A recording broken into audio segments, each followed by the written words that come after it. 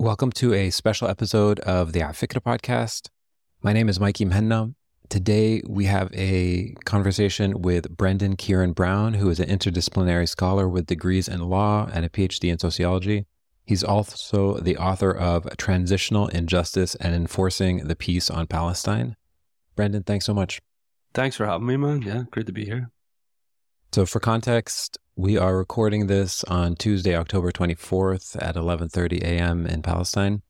And today's conversation, as I told you before, I wanted to talk about justice and what that word means, particularly in the dichotomy of maybe another word that is in the title of your book, which is peace, and trying to understand that framing. There's a common chant that you hear all over the world, but in particular for me, I hear it in English and in America all the time: without justice, there can't be peace.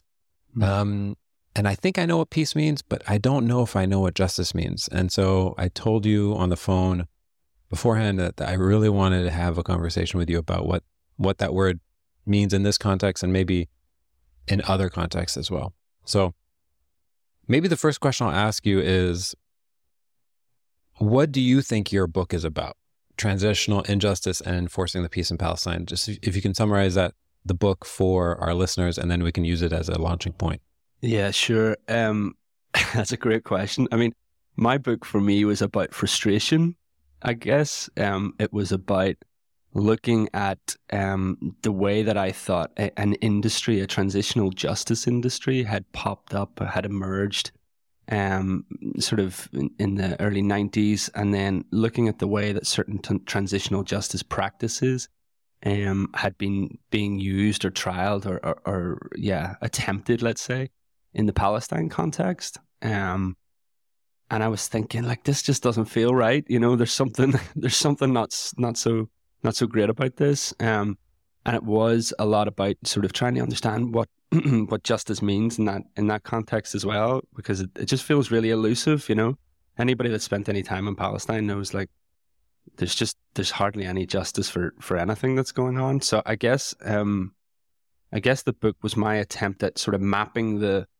area, what's been going on the ground in terms of various different transitional justice practices, including like truth recovery, how the international law has been applied or misapplied, let's say, in this context. And like trying to understand that a little bit.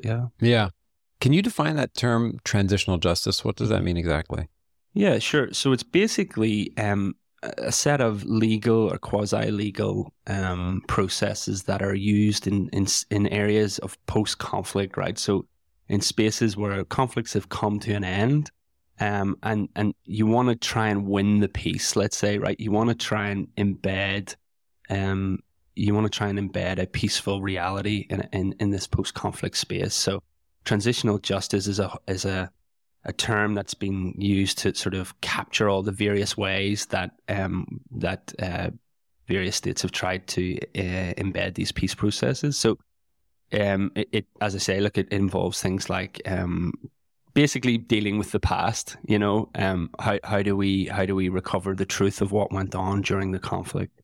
How do we ensure that we reform institutions that were corrupt during a conflict? How do we ensure that we hold perpetrators responsible, in a post-conflict space? So essentially, that's what transitional justice has tried to do. You know, and being from the north of Ireland, we have our own complex sort of dealing with the past issues here. And I kind of have been born into that a little bit. You know, ours is a laboratory of transitional justice, so I guess that's kind of where my interest was sparked a little bit. Yeah, I mean, so many Arabs who care about, freedom in Palestine and feel aligned with the solidarity movement are always, touched and moved by the amount of solidarity that comes out of Northern Ireland. For people who don't know about that history, can you just give a little context and put some meat on the bone as to why there are so many viral clips on social media of people with who speak in the accent that you speak in, talking about justice in Palestine. Like, give us a little historical context. Man, absolutely. It's so inspirational, actually.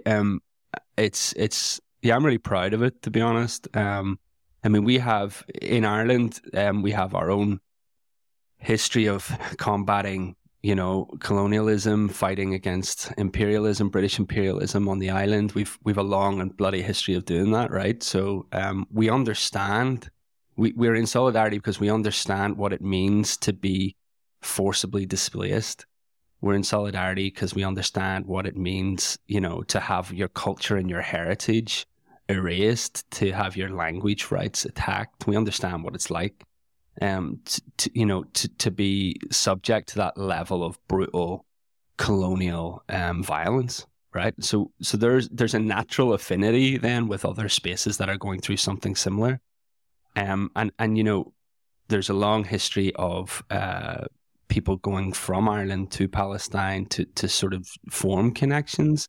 And that's like just the average person as well. That's not like top down state engagement. That's the average grassroots activist.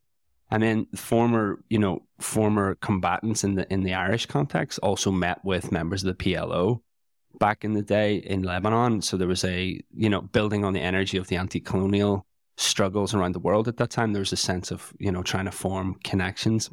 And then, of course, we have like really strong bonds between the prisoners, the Irish prisoner movement, the Irish Republican prisoner movement, I should say, and the Palestinian prisoner movement, issues around hunger strike and things like that. So the connections are really, really bond. Now, one thing I would say is at times they can be a little bit complex as well, Yeah. Sometimes you have, I think, well-meaning, well-intentioned people going over and trying to promote our own peace-building experience into the Palestine context. And when they do that, it decontextualizes it, right? It becomes messy. And actually they can end up promoting something that is really problematic. But for the most part, I mean, I was on the streets in Dublin, in Ireland's capital city, on Saturday. And I think there were about 30,000 people there, which was huge, really huge, man, So it's growing. I would say it's growing. And with this horrendous moment that we're sitting in, a lot of people who maybe would have been, let's say, armchair activists or maybe wouldn't have talked about this openly, now all of a sudden are just saying exactly what they feel in this situation. So I think that's a problem. Can you try to explain to me, somebody who's not a lawyer, the sort of the textbook example of how to achieve justice in this type of environment? Like, if I open up the textbook and I look at the graph, and it has a little flow chart with dotted lines and next step this, and this next step this, and then next step this. What is the textbook way of achieving justice in a environment that has so much injustice and pain and suffering? Well, I'd just say one thing about the lawyer point. I mean, I remember within the first week of law school, I decided I would never practice law. That wasn't for me, but I certainly found myself in these spaces. I mean, I guess I'm a big cynic of international law. Like there's a whole body of critical international lawyers, and a whole network of people who work on a field called like third world approaches to international law, who realize that international law is born out of a sort of predatory imperial reality, and it can never really provide emancipation, or let's use the term justice. It's never going to really apply or be able to impose some kind of justice framework for people especially people who are struggling for anti-colonial liberation. International law is not going to provide that. I guess there's a sense that, certainly in the Palestine context, a lot of energy at this moment in time is going towards, whether or not the International Criminal Court is going to engage in some way in holding, war criminals and perpetrators of what's going on at this moment in time to account. And, there's this idea that if you hold one person accountable for this, then there's some kind of justice to be gleaned from that. You know, it's this idea that if you bring somebody forward, you try them, you hold them to account, and it has a trickle down effect almost. But I'm really skeptical of that, Mikey, to be honest, in the context of Palestine, when the whole fabric of the space is like all pervasive. It's not just one top down, one, you know, government, one whatever. It's everywhere. The injustice is industrial scale in Palestine, right? It goes from the settlers in the West Bank. It goes from, you know, those guys that live within 48 and are subject to a whole different legal reality, to people that are being displaced in Jerusalem, families that are losing their homes, and then that's just not even mentioning what's going on in Gaza right now. So yeah, so I guess I'm not really sure I answered your question very well, but it's I guess there's this idea that international law can hold one or two despotic people accountable, and then the impact that has in terms of the trickle down effect. But I'm skeptical, man. Okay, so I think I agree with you more than I'm prone to agree with you more about the limitations of this traditional international framework, international legal framework, and how it's hard to sort of emancipate yourself from a system if that system itself is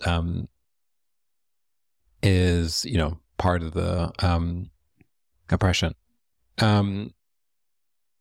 So what is the solution? What is the answer? I mean, how has anyone done this before? Has this ever been successful? I mean, have we ever figured this out? I mean, yeah, and we always got to have hope, you know. That's a political act in and of itself, is to remain hopeful and to remain convinced that things change. Nothing lasts forever. At the end of the day, empires fail, empires fall. We've seen that, you know. And we have to have hope in that. But I just don't. And you know, there are far greater legal minds than me in terms of who have used, you know, and how have shown us how you can pivot international criminal law, or you can try and work within the framework of international criminal law. I mean, there's a beautiful book, a brilliant book by Noura Erakat, who's written a book called Justice for Some, which is probably, I mean, that's the go-to text on this conversation. It was a big guiding text for what I was trying to do as well. And then people like RDMCs, you know, guys that are really committed to understanding the way that international law frames things and how to work within that structure, right? So I guess I'm, on the one hand, I'm like, throw it all out, burn it all down, start from, but then on the other hand, I'm like, I see the work that they do, I understand the nuance and the creativity and how they apply it. And so, yeah, I'm still figuring that out a little bit, you know. I think they are too. But I guess when you just look at all of the ways that international law has been misapplied in the context of Palestine, or applied in order to ensure that Palestinians remain, you know, kept in the place, so to speak, or pacified, then it's hard to see the emancipatory potential sometimes. That's all I would say, you know. Yeah. Certainly, if you think about things like the International Court of Justice's decision with regard to the wall, you know, the advisory opinion, it didn't stop the building of the wall. It might have halted things for like 1 meter here, 2 meters there. It didn't remove the wall. But again, I understand then why people sometimes think that they need to pivot and work within that frame. Can you, you know, it's so funny. I had never even thought of this until right now. Who is on the International Criminal Court? I mean, can you, like, from where does it derive any power? What is the sort of nominating structure of this thing? What power does it have? Any way to enforce this type of thing? Because, I mean, when we think about justice, it's obviously related to the judiciary, right? But it's like, what judiciary are we even talking about? Yeah, no, it's a really good point. Because that in and of itself sometimes dictates which cases are being advanced. Now the Office of the Prosecutor, the previous head honcho in that, Fatem Bensouda, was quite keen on advancing the role that the International Criminal Court would play in the context of Palestine. He was very keen on the situation on the ground in Palestine. So they were, pushing for submissions to be brought forward, evidence to be gathered up and brought to the office of the prosecutor to try and open up a potential case of war crimes being committed in the space. But of course, then the chief prosecutor changes, right? They change over time. They get elected, they get nominated by a group. And it seems to me anyway, and a lot of international lawyers have said this, that it seems to me that the new prosecutor, Khan, is less interested in the case of Palestine. And therefore, a lot of the energy that Bensouda would have, been focusing on, a lot of the civic society stuff that was going on the ground in Palestine to provide evidence, a lot of that energy it's still there, but it sort of dissipates a little bit whenever you have a new prosecutor who maybe doesn't have the same emphasis or the same focus, and that can be frustrating in itself, And I mean, even if you look at the what do you call it, the recent what's going on at the moment, it took a long time for the ICC to come out and say anything, to even make a statement on the situation. So yeah, I guess it's a political being, it's a political body, right? It's subject to interference in many ways, and that can hold it back in terms of its efficacy and its ability to deliver justice, let's say. Who defines what is legal or illegal within international human law, human rights? International law. Yeah. We have supposedly got, things like the Geneva Conventions that determine what you can and can't do. For example, the laws of armed conflict have been, things that have developed over time, and, the things that people will be most familiar with, like you're not meant to be able to target civilian infrastructure. Civilians are meant to be protected at all times. And it has loads of other strands to that. And that's law that has developed over time, through case law, but also statutes and things like that. So yeah, that's where it comes from. Yeah. Okay. I want to go down this thread just a little bit, because I think I've just happened upon this bucket of questions I have because I realize I don't know how this works. So right now, what is happening right now, the military actions that Israel is taking place right now, that Israel is doing right now, they are being accused left, right, and center of breaking international law, right? Targeting civilians. You just said, right? Yep. You just mentioned that. Yep. When that case gets made, how do you actually take that up? Yeah. How can anyone try to seek justice for those alleged crimes? Yeah, it's about building the case, isn't it? And this is where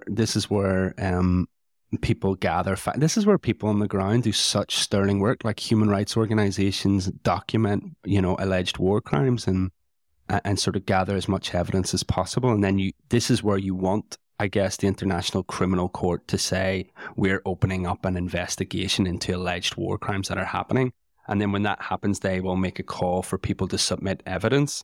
And that's where, the human rights NGO sector on the ground in Palestine will submit their evidence to say, well, actually, this wasn't let's take an example. This wasn't a Hamas operational unit or a structure that was used to home missiles or whatever. This was actually a hospital. And here's all the evidence that points to that. And so they will provide that evidence. This is in an ideal world, by the way. They will provide that evidence, and then you would ask that the office of the prosecutor opens it up, has a look at it. Now, of course, then you have, on the other side, you will have Israeli lawyers making cases to say, well, this was a legitimate target, or this was a proportional response, or whatever. And that's the way that this thing kind of plays out. Just, it's like an overinflated normal courtroom reality, I guess. And I guess that, I mean, probably at the limits of my full appreciation of this international law context, but I would say just one thing. I would say this is why the human rights organizations on the ground who do this work are such heroes. They're real grassroots heroes in all of this. Organizations like Al-Haq in Ramallah have been doing this for ages, and documenting stuff. And even I'm looking at people, the home of Raja Ciarán was hit in Gaza, and he's the head of a big Palestinian human rights organization as well. So I wonder why his property was being attacked, because they see that as as maybe a way of stopping this type of documentation, let's say. What happens if they're convicted? That's a big if. I mean, the success of let's say it actually is, that it works perfectly. The system works exactly as it's designed, which you've established, I think, convincingly that it doesn't work that way. But let's say it did. What happens? Actually, functionally, what happens? I mean, let's look at some of the facts and figures as well in terms of like the success rate of the International Criminal Court in terms of securing convictions is pretty low, right? There haven't been that many successful cases brought. So, I mean, if for example, one of the top generals or maybe the head of the Israeli government was brought before the International Criminal Court, tried for war crimes, and then convicted, the idea is that they would spend time in jail. Like, that's and far away, probably over in The Hague or something like that. That's in an ideal world how it would operate, but I can't see that happening, And even though you hear, like, even at the start of all that's happened, I think it was maybe a week ago. I mean, time is a blur at the moment, but I think like about a week or 10 days ago, I think it was the Spanish foreign minister or somebody in the Spanish government anyway called on Benjamin Netanyahu to be tried for war crimes. So the languages, at least, as you've pointed out, the languages out there, it's kind of closing the language theoretical, rhetorical gap with the practical, that I think is a little bit, it's a little bit difficult at times. Yeah. Like there's a chapter in your book about truth and memory, and language plays a big part of that, right? So things becoming part of the modern day lexicon allows us to speak truth to power, and also keep things in our collective memory. You use this term memoricide. Can you explain what that term means? Yeah, and it's been used by loads of people before, so I'm borrowing it. I think that's important to know, and like we all do. It's about how, a lot of what went on at the time of the formation of the State of Israel in 1948 was also about building on top of Palestinian villages, building on top of Palestinian land, trying to expel the Palestinian population. So we know that happened, but what we also see is that a lot of the truth of what went on at the time has been quashed and has been attempted to be squashed. I guess the most visible example, or one of the most high-profile examples, is the massacre at Tantura. So there's an Israeli historian, Ilan Pappé, makes reference to what went on at Tantura.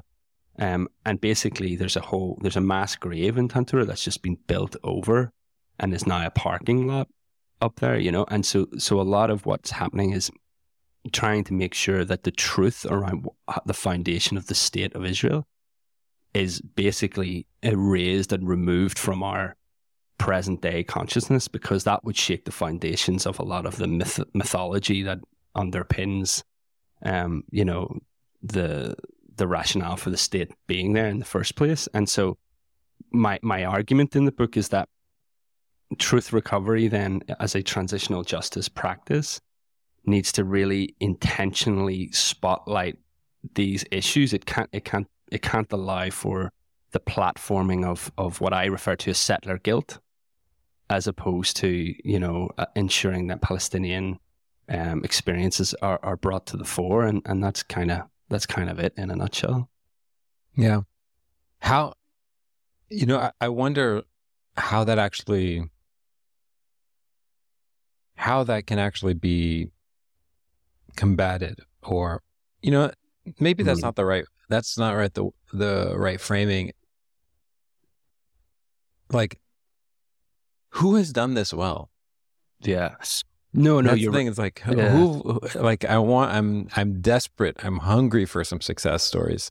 I'm hungry for some, like, I don't know if it's hope or optimism, but I'm desperate for something to be like, this can work. Yeah, no, I feel it, man. I totally get you. But that isn't that just why it's a workaday exercise? I mean, the amount of energy that is invested on the ground to uncovering and sort of trying to highlight all of the lies and all of the nonsense, and to say, like, this is actually what happened. I mean, there is an organization in Tel Aviv called Zochrot, who I think have done a reasonably good job in terms of, trying to highlight all of the spaces where destroyed Palestinian villages are located, and to highlight, to really ensure that the idea that the land was empty at the time, it just, is completely dispelled as mythology. Yeah.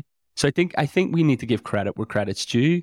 And I think they've done a really good job, a decent job in that, And again, obviously, I say in the book as well that they're not without criticism, because there are some people that believe that type of work should be driven by Palestinians and not led by settlers.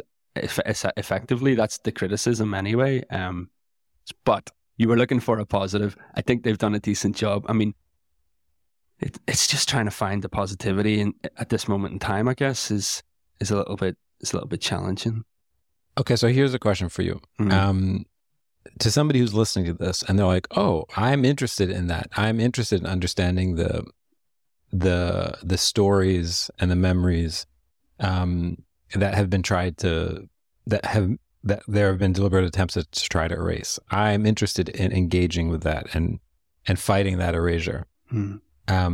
Where should those people go? Are there websites or books or organizations that you can point to, say, yeah, go check, these people are fighting that erasure? Oh yeah, I mean, there's loads of organizations. There's an organization in Bethlehem called Badil.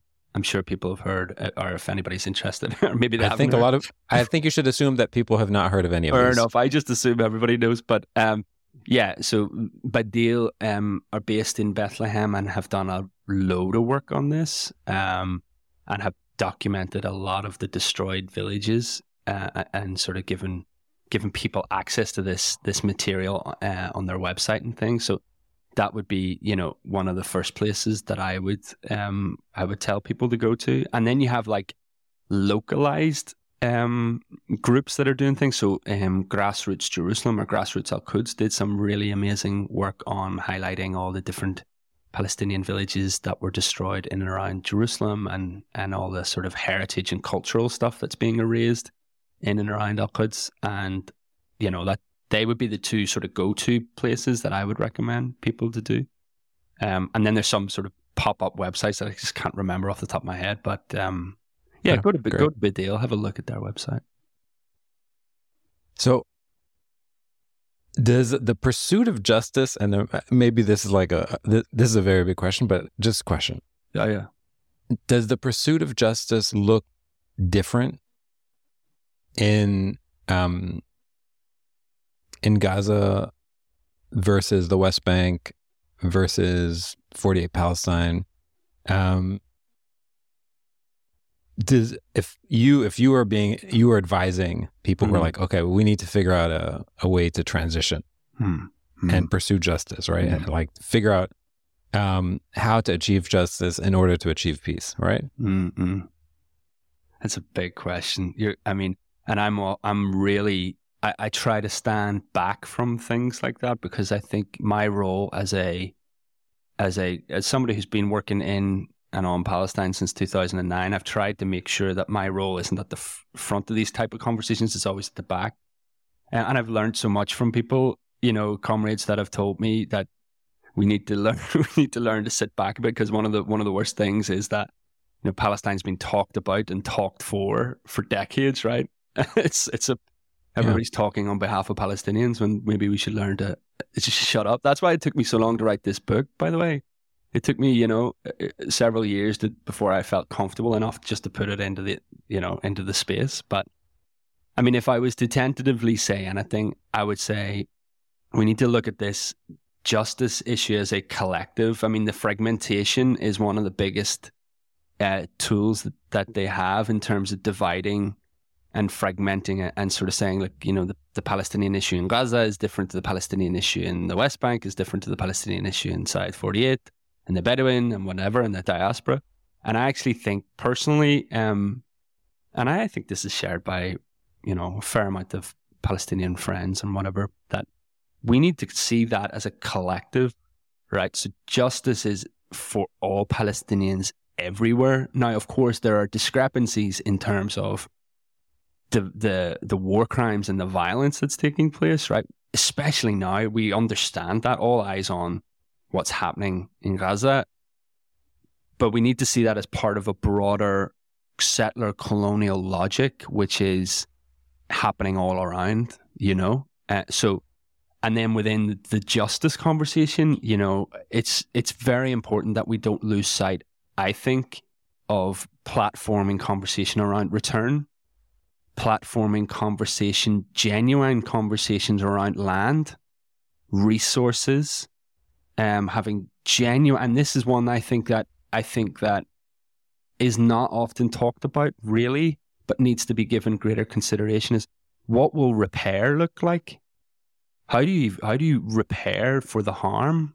Not just what's happening on the ground in the moment, but I mean for 75 years of harm. How do you platform conversations about reparations? So these are all things that form the justice conversation, I think. But I would urge people to view it as a collective and not fragment it personally. That would be the only sort of, if I give any advice, that would be what I would sort of say, and I think that would be fairly well received. I love that answer so much, Brendan. I can't tell you. Yeah, I can't tell you how much. I'm quite happy with that one too, Mikey, to be honest. Yeah, I mean, it's really like underscores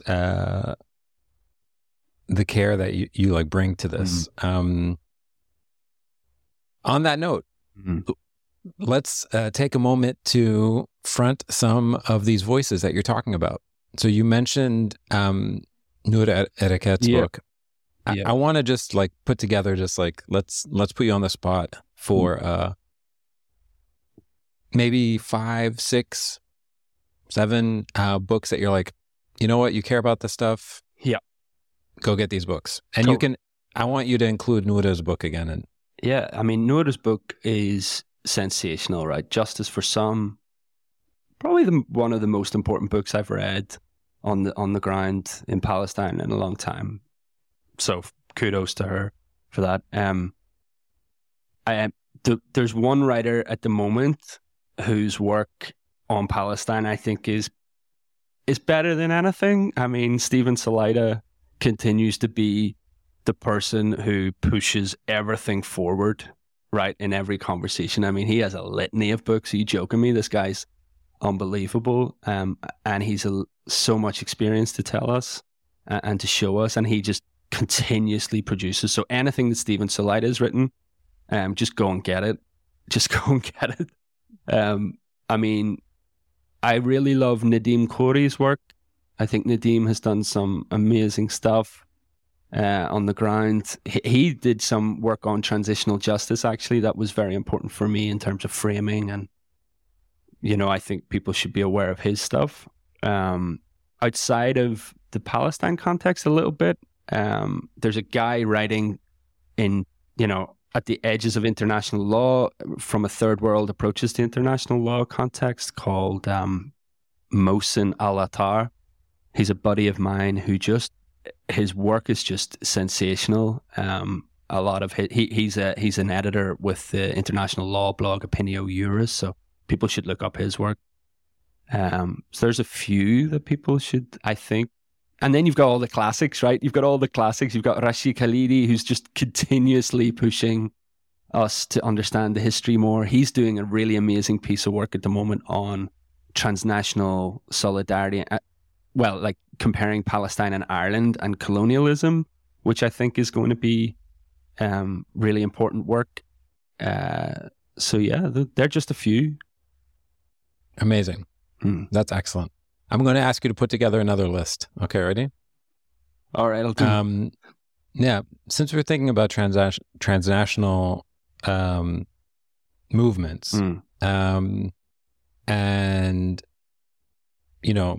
struggle for justice and emancipation, and in different contexts, can I ask you to put together a list of different struggles around the world that people can go look up? I mean, I know I can be accused of being too focused in my bubble and not realizing that there have been similar struggles in different times in different places, and I can learn from them and understand lessons of them. So we brought up Ireland, but if you can put together a list of those types of things too, just as a reading list, like, hey, go fall down this Wikipedia rabbit hole. Yeah.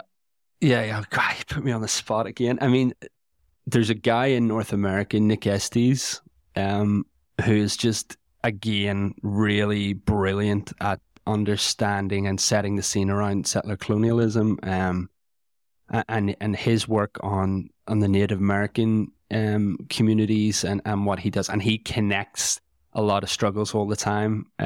His work's just incredible as well. So I would certainly look at that as a jumping off point. His work. I mean, I spent some time in the Basque Country in the summer. Not au fait with a lot of Basque authors, unfortunately, but I think there's a lot of similarities in terms of attempted erasure, cultural heritage, attacks on language, attacks on identity, symbolism, the prisoner movement that I think people in Palestine should look up and have a good look at. Some of that work and there's no doubt there's work being done there. And I do think in the Irish context as well, we do have plenty to share in terms of what we're doing. There's a really brilliant book, and I can give you a title because I know you want these titles. It's called Ireland: The Unfinished Revolution, and it's by Bill Ralston and Robbie McVeigh. And I think it's a really great piece of work because it invites people to look at the situation in Ireland not as a finished moment in time, not as a post-colonial space, but as a space that is still in need of further consideration around fully extricating itself from its colonial conditioning. And I think that's an important text for people in Palestine to look at, or people in other contexts. So I think I give you a few there. I'm gonna rest on the laurels there. Yeah, that's great. There's a lot of people using the term apartheid to explain what's happening in Palestine. Yeah. And it's a term I'm very comfortable using. I think it is apt. Some people have a hard time using it. But obviously that term comes from South Africa. And I would love to know, do you know much about the sort of peace and reconciliation process in South Africa? Have you studied it much?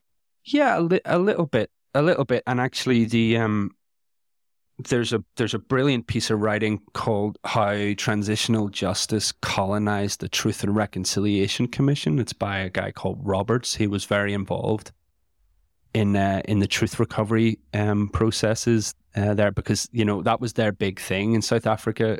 Once the fall of apartheid, there was we need to engage in a truth and reconciliation process and a healing process. That's otherwise we're not going to be able to move on. So a little bit. I wonder, if that's something, if that is a playbook that, that could be applied? Yeah, I think it's really interesting you brought the apartheid thing up, actually, because I understand why people are reluctant to use it solely, right? So if you just frame everything within the apartheid language and the apartheid framework, I think that limits, it sets sort of boundaries as to what's happening. And I don't want to say one is worse than the other, right? I don't feel comfortable saying South Africa apartheid was less of, an issue than Palestinian apartheid. I mean, apartheid's apartheid in that sense, but I think it's a useful language, right? And that's, language is critical in this moment.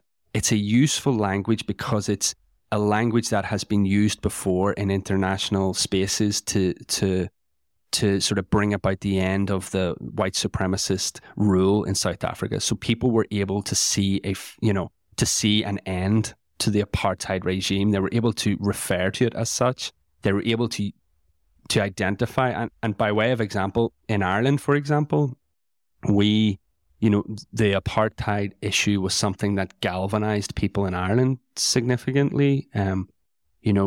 Ireland was one of the strongest voices of the anti-apartheid movement.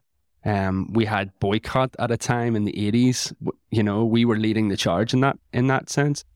And there was a brilliant piece of writing by an international lawyer from Dublin, a guy called John Reynolds, who's done a lot of work on international law. And he wrote about the importance of bringing the apartheid language into the public sphere again, because that might be one angle that we can use to pivot towards putting the situation of Palestine right back on the international agenda. But I think it's critical, and John says this as well in his piece, it's critical that we don't solely use it. It's just one component of various other tools that we need to use. So I think it's important, I think it's important. I wouldn't dismiss it outright, personally. Yeah, I that's an interesting perspective. I'd never thought about it, that if anything, it just like is an oversimplification of it. Are you working on anything else right now that might be relevant? Yeah, I mean, one of the areas that I've been working on now for the last couple of years is forced displacement. It's a theme. So in our conflict in the north of Ireland, we had a lot of people who were forcibly moved from their homes at the outset of our conflict, sort of late 60s, early 70s. So I've been involved in, a few projects that seeks to capture some of the stories, because these are stories that they're not often talked about, right? So they're not in the public domain as much as some of the other victim and survivor issues.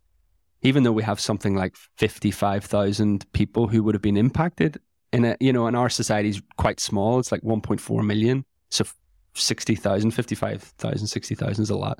So my father was forcibly displaced. So for the last number of years, I've been gathering, understandings of his experiences and other people. So we released a book on that recently. But also I've been looking to, how can I engage art as a medium to communicate these stories, which has been a lot of fun, I have to say. I really enjoyed that type of activist academic intervention, if you get me. And I'm working with an artist and filmmaker in New York called Casey, and him and I have done some work. And that's the next step for me, is to maybe talk about that work a little bit more at the same time. Yeah. Before we wrap up, I just want to ask you a last question about the sentiment in Europe. Right? You've presumably lived most of your life, if not all of your life, in Europe. Have you felt any discernible change when it comes to sentiments towards solidarity with Palestine? This is a moment.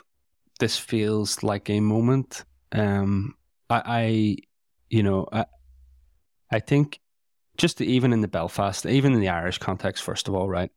I think we have people talking about Palestine in a way that I haven't heard since, being involved in the space, right? We have people who maybe would be less inclined to stick their neck out, let's say, or less inclined to speak, because people have their reasons for being quiet and whatever, and that's fine. That's their reasons. But I do find that increasingly, certainly in the last week, and as things have just gotten even more catastrophic, there is a sense that people are prepared to say some things and stand up. The rallies have been really big.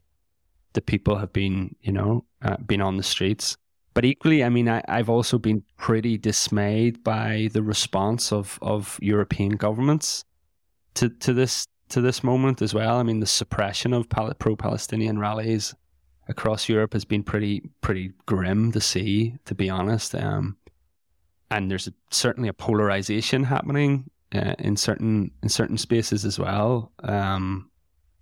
So I would like to say, nobody was happy. Within a lot of people that I spoke to, nobody was happy with the way Ursula von der Leyen came and did what she did.